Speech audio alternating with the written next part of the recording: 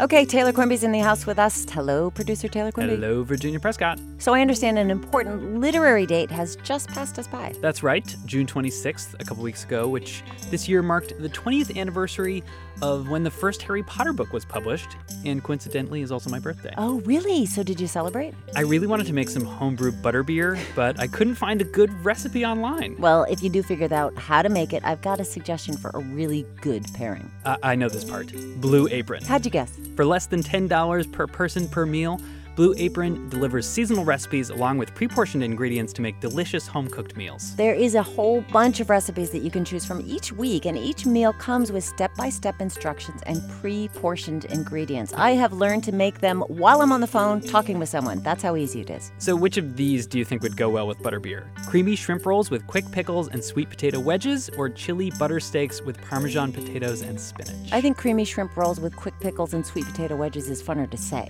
Research shows that Blue Apron families cook nearly 3 times more often.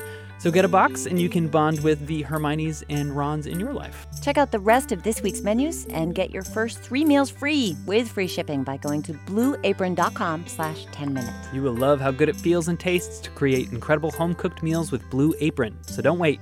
That's blueapron.com/10minutes. Blue Apron, better way to cook.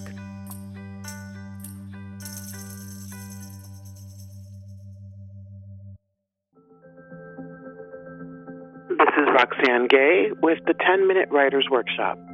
And I'm producer Sarah Plord.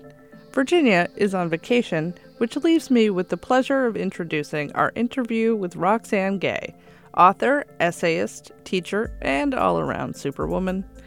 Her latest, Hunger, is a candid and personal account of life inside her body, of weight, trauma, and self-care. We spoke to Roxane by phone from her home. Roxane, which is harder for you, the first sentence or the last? I would say definitely the last sentence, because it's the last thing the reader is going to have to remember the story by. How about your writing ritual? Do you have a certain time of day that you want to write or a number of words? No, I don't. Because of my schedule, I have a day job. I teach at Purdue, and I'm always on the road. I have had to train myself to be able to write under any circumstance. My ideal writing time is generally in the evenings when it's dark outside after 9 p.m., but I don't ever really have a prescribed word count that I'm trying to hit. I write as long as I have something to say, and when I feel the words sort of starting to come slower, that's when I stop. As a teacher, what mistake do you either remember from yourself or see your students make over and over that maybe some words of caution could help with? One of the things I see in some of my students, especially my more advanced students, is a reluctance to read. There's no getting around reading as one of the most effective ways to become a better writer. Just seeing what other people are doing, for better or worse, and taking lessons from that. And so I always encourage writers to read. Do you share your writing when you're working on it? Yeah, definitely. I mean, I don't have a writers group right now where I live. I used to have a writers group when I lived in Illinois and was teaching down there, but I definitely will share my writing with my best friend. Other than that, I keep it to myself, and then when it's done, I send it to my editor. How much plotting or planning do you do before you sit down to write? Not much. With my fiction, I don't do much plotting or planning at all. With my nonfiction, I certainly do research to make sure that I can support the arguments that I'm making. But again, I don't really do a lot of plotting there either. I think a lot before I write, and I do a lot of drafting in my head. So by the time I sit down, I pretty much know what I want to say and how. So when it's not flowing, what do you do? Oh, I get very frustrated, and oftentimes I will turn to something else, whether it's reading or going for a walk or watching a movie, something to just try and break me out of my slump.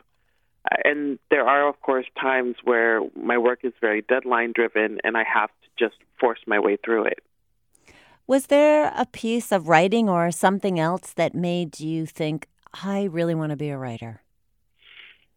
The first piece of writing that made me want to really be a writer was Little House on the Prairie. I'm from Nebraska, and reading a story about a girl from the plains, an ordinary girl who was able to have extraordinary experiences, just really inspired me and made me feel like I too could be an ordinary girl from the Midwest and still have something interesting to say. How about now? What are you reading? What's on your nightstand? On my nightstand right now is All the Lives I Want by Alana Massey, The Hate You Give by Angie Thomas, and what's the name? It's a wonderful book. It's actually the favorite of the ones I'm reading right now. It's by Lindsay Hunter. I think it's called Eat Until You Feel Full. That's not the right title, but it's by Lindsay Hunter, and it's coming out in July or August from FSG. What about the best advice you ever got about writing? The best advice I ever got was the cheesiest advice I ever got, but I didn't know it at the time. It was from my high school teacher. I went to high school in New Hampshire, and he told me to write every day, Mr. McGuinn. I was like, oh, this is the most amazing advice I've ever gotten. And yet it's really good advice to just keep up that discipline and to respect your craft enough to practice it as often as possible. Do you pass Mr. McGuinn's advice on to your students? It depends on the student, because for some students it's simply not realistic. What if a student does say to you, I just want to, not work. I want to just devote myself to writing. Do you have advice for them? I wonder, are they independently wealthy?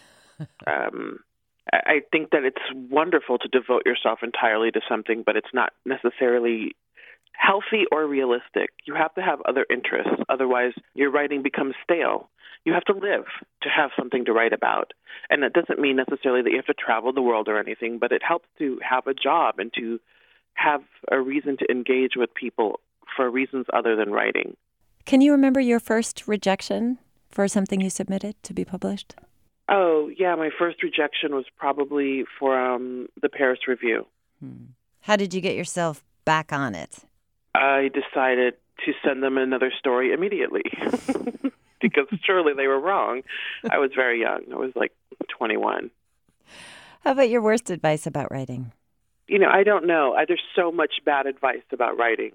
Almost all of it is horrible. I think the worst advice I ever received about writing was that you can't write from 2 points of view. Do you have a fantasy job other than writer? Oh, yeah. I would love to be an emergency room physician. Really? That's a pretty stressful job, too. What's the appeal there for you? I watched a lot of ER, and I was on the air. It just seems so exciting to always have different cases coming at you and that you have to be fast and on your feet and creative. That just seems exciting. Was there a moment for you, Roxanne, when you thought, I've made it as a writer? Saw your book somewhere, someone told you something? No, not yet. Still working on that one? Yeah, definitely. Roxane Gay, thank you for speaking with us. Thank you for having me. Roxane Gay, author of Bad Feminist, Difficult Women, and most recently, Hunger, a memoir of my body. That Lindsay Hunter book she recommends, it's titled Eat Only When You're Hungry, and it's out August 8th. The 10-Minute Writers Workshop is a production of NHPR, produced by me, Sarah Plord, with help from Taylor Quimby. If you like the podcast, please leave us a rating and review on Apple Podcasts. It helps their algorithm find other ears like yours that might enjoy it too. Thanks for listening.